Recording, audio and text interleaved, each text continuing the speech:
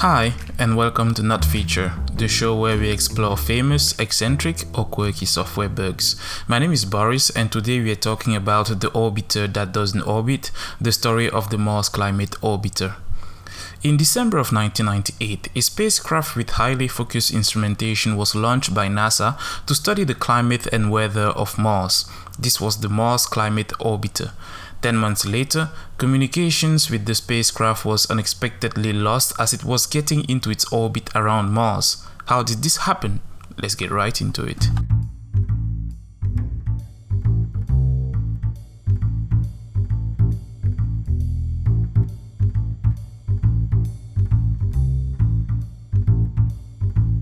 Okay, so this episode is going to be a little different from the others, as instead of looking at the investigation to identify the bug and fixing it, we will look more at how the bug manifested itself, because at the end of the day, it's a pretty simple bug, it's a pretty simple human error, but its implications were huge.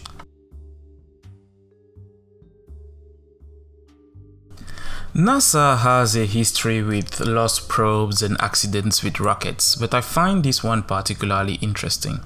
Following the loss of the Mars Observer in 1992, which was a relatively large satellite equipped with multiple probes to study the Martian surface, atmosphere, climate, and magnetic field, NASA started considering smaller and less expensive spacecrafts for interplanetary missions.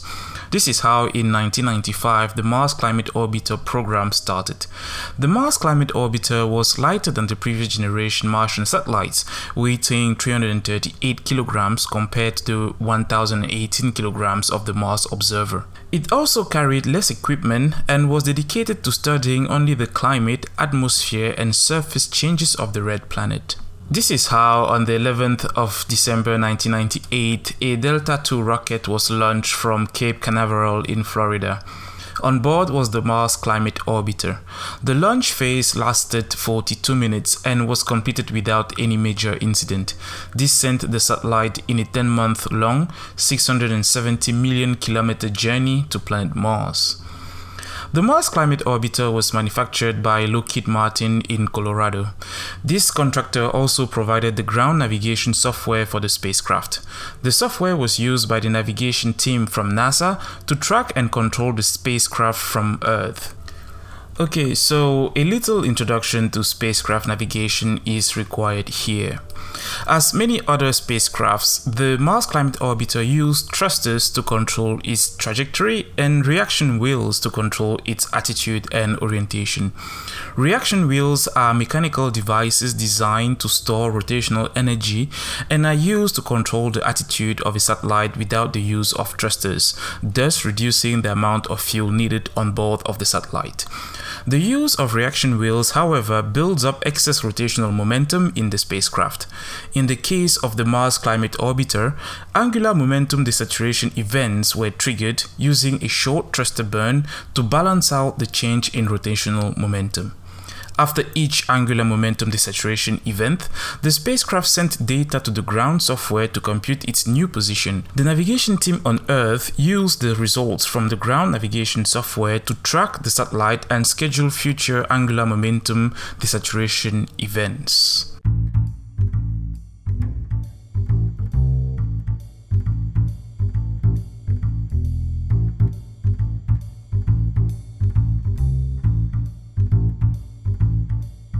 This Spacecraft Navigation 101 is necessary to fully understand our bug story.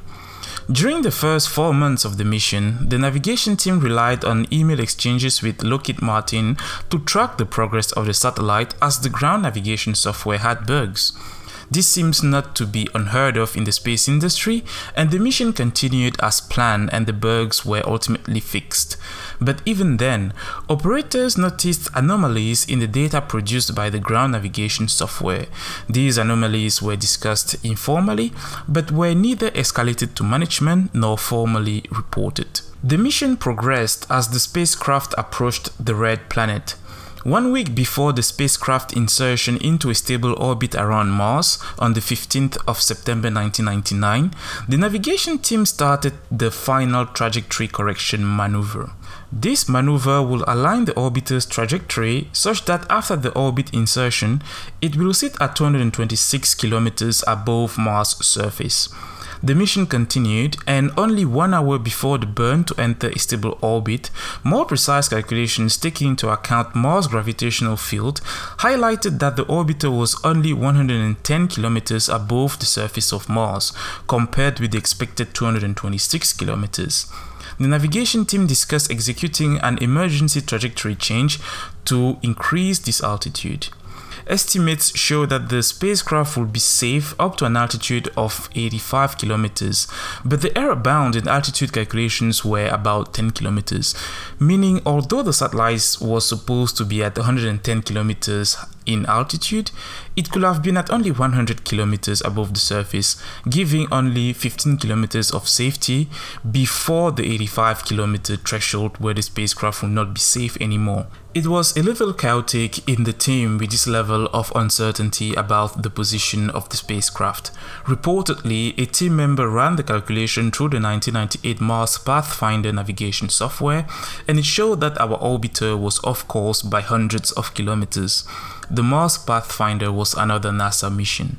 If performed, the emergency trajectory change would have put the orbiter at roughly 200 kilometers above the surface of Mars. The team ultimately decided to stick to the original timeline, as an emergency operation would have interrupted communications with another mission, the Mars Polar Lander, and put the lander's mission at risk. Then, the burn to insert the satellite in its orbit around Mars was done, and the navigation team expected to briefly lose contact with the orbiter approximately 5 minutes after the burn, as it will be in the wake of the red planet. To their surprise, 49 seconds earlier than anticipated, the signal disappeared. NASA never regained contact with the Mars Climate Orbiter.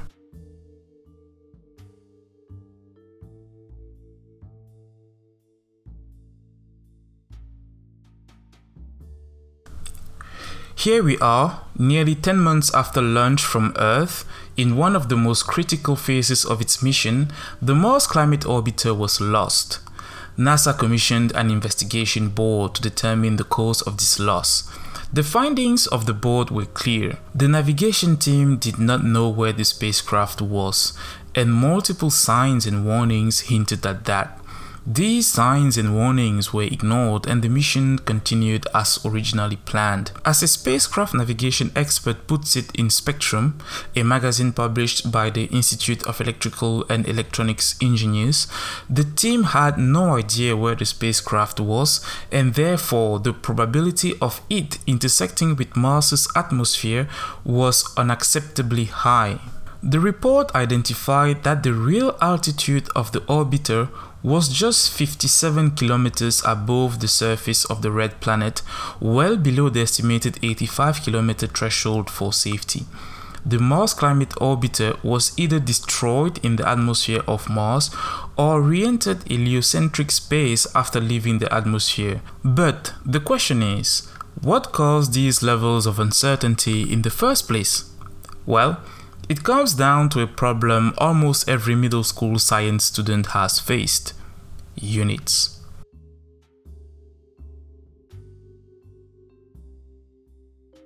A module of the navigation ground software provided by Lockheed Martin was sending outputs in imperial units, whereas its specification document stated the output is in the International System of Units.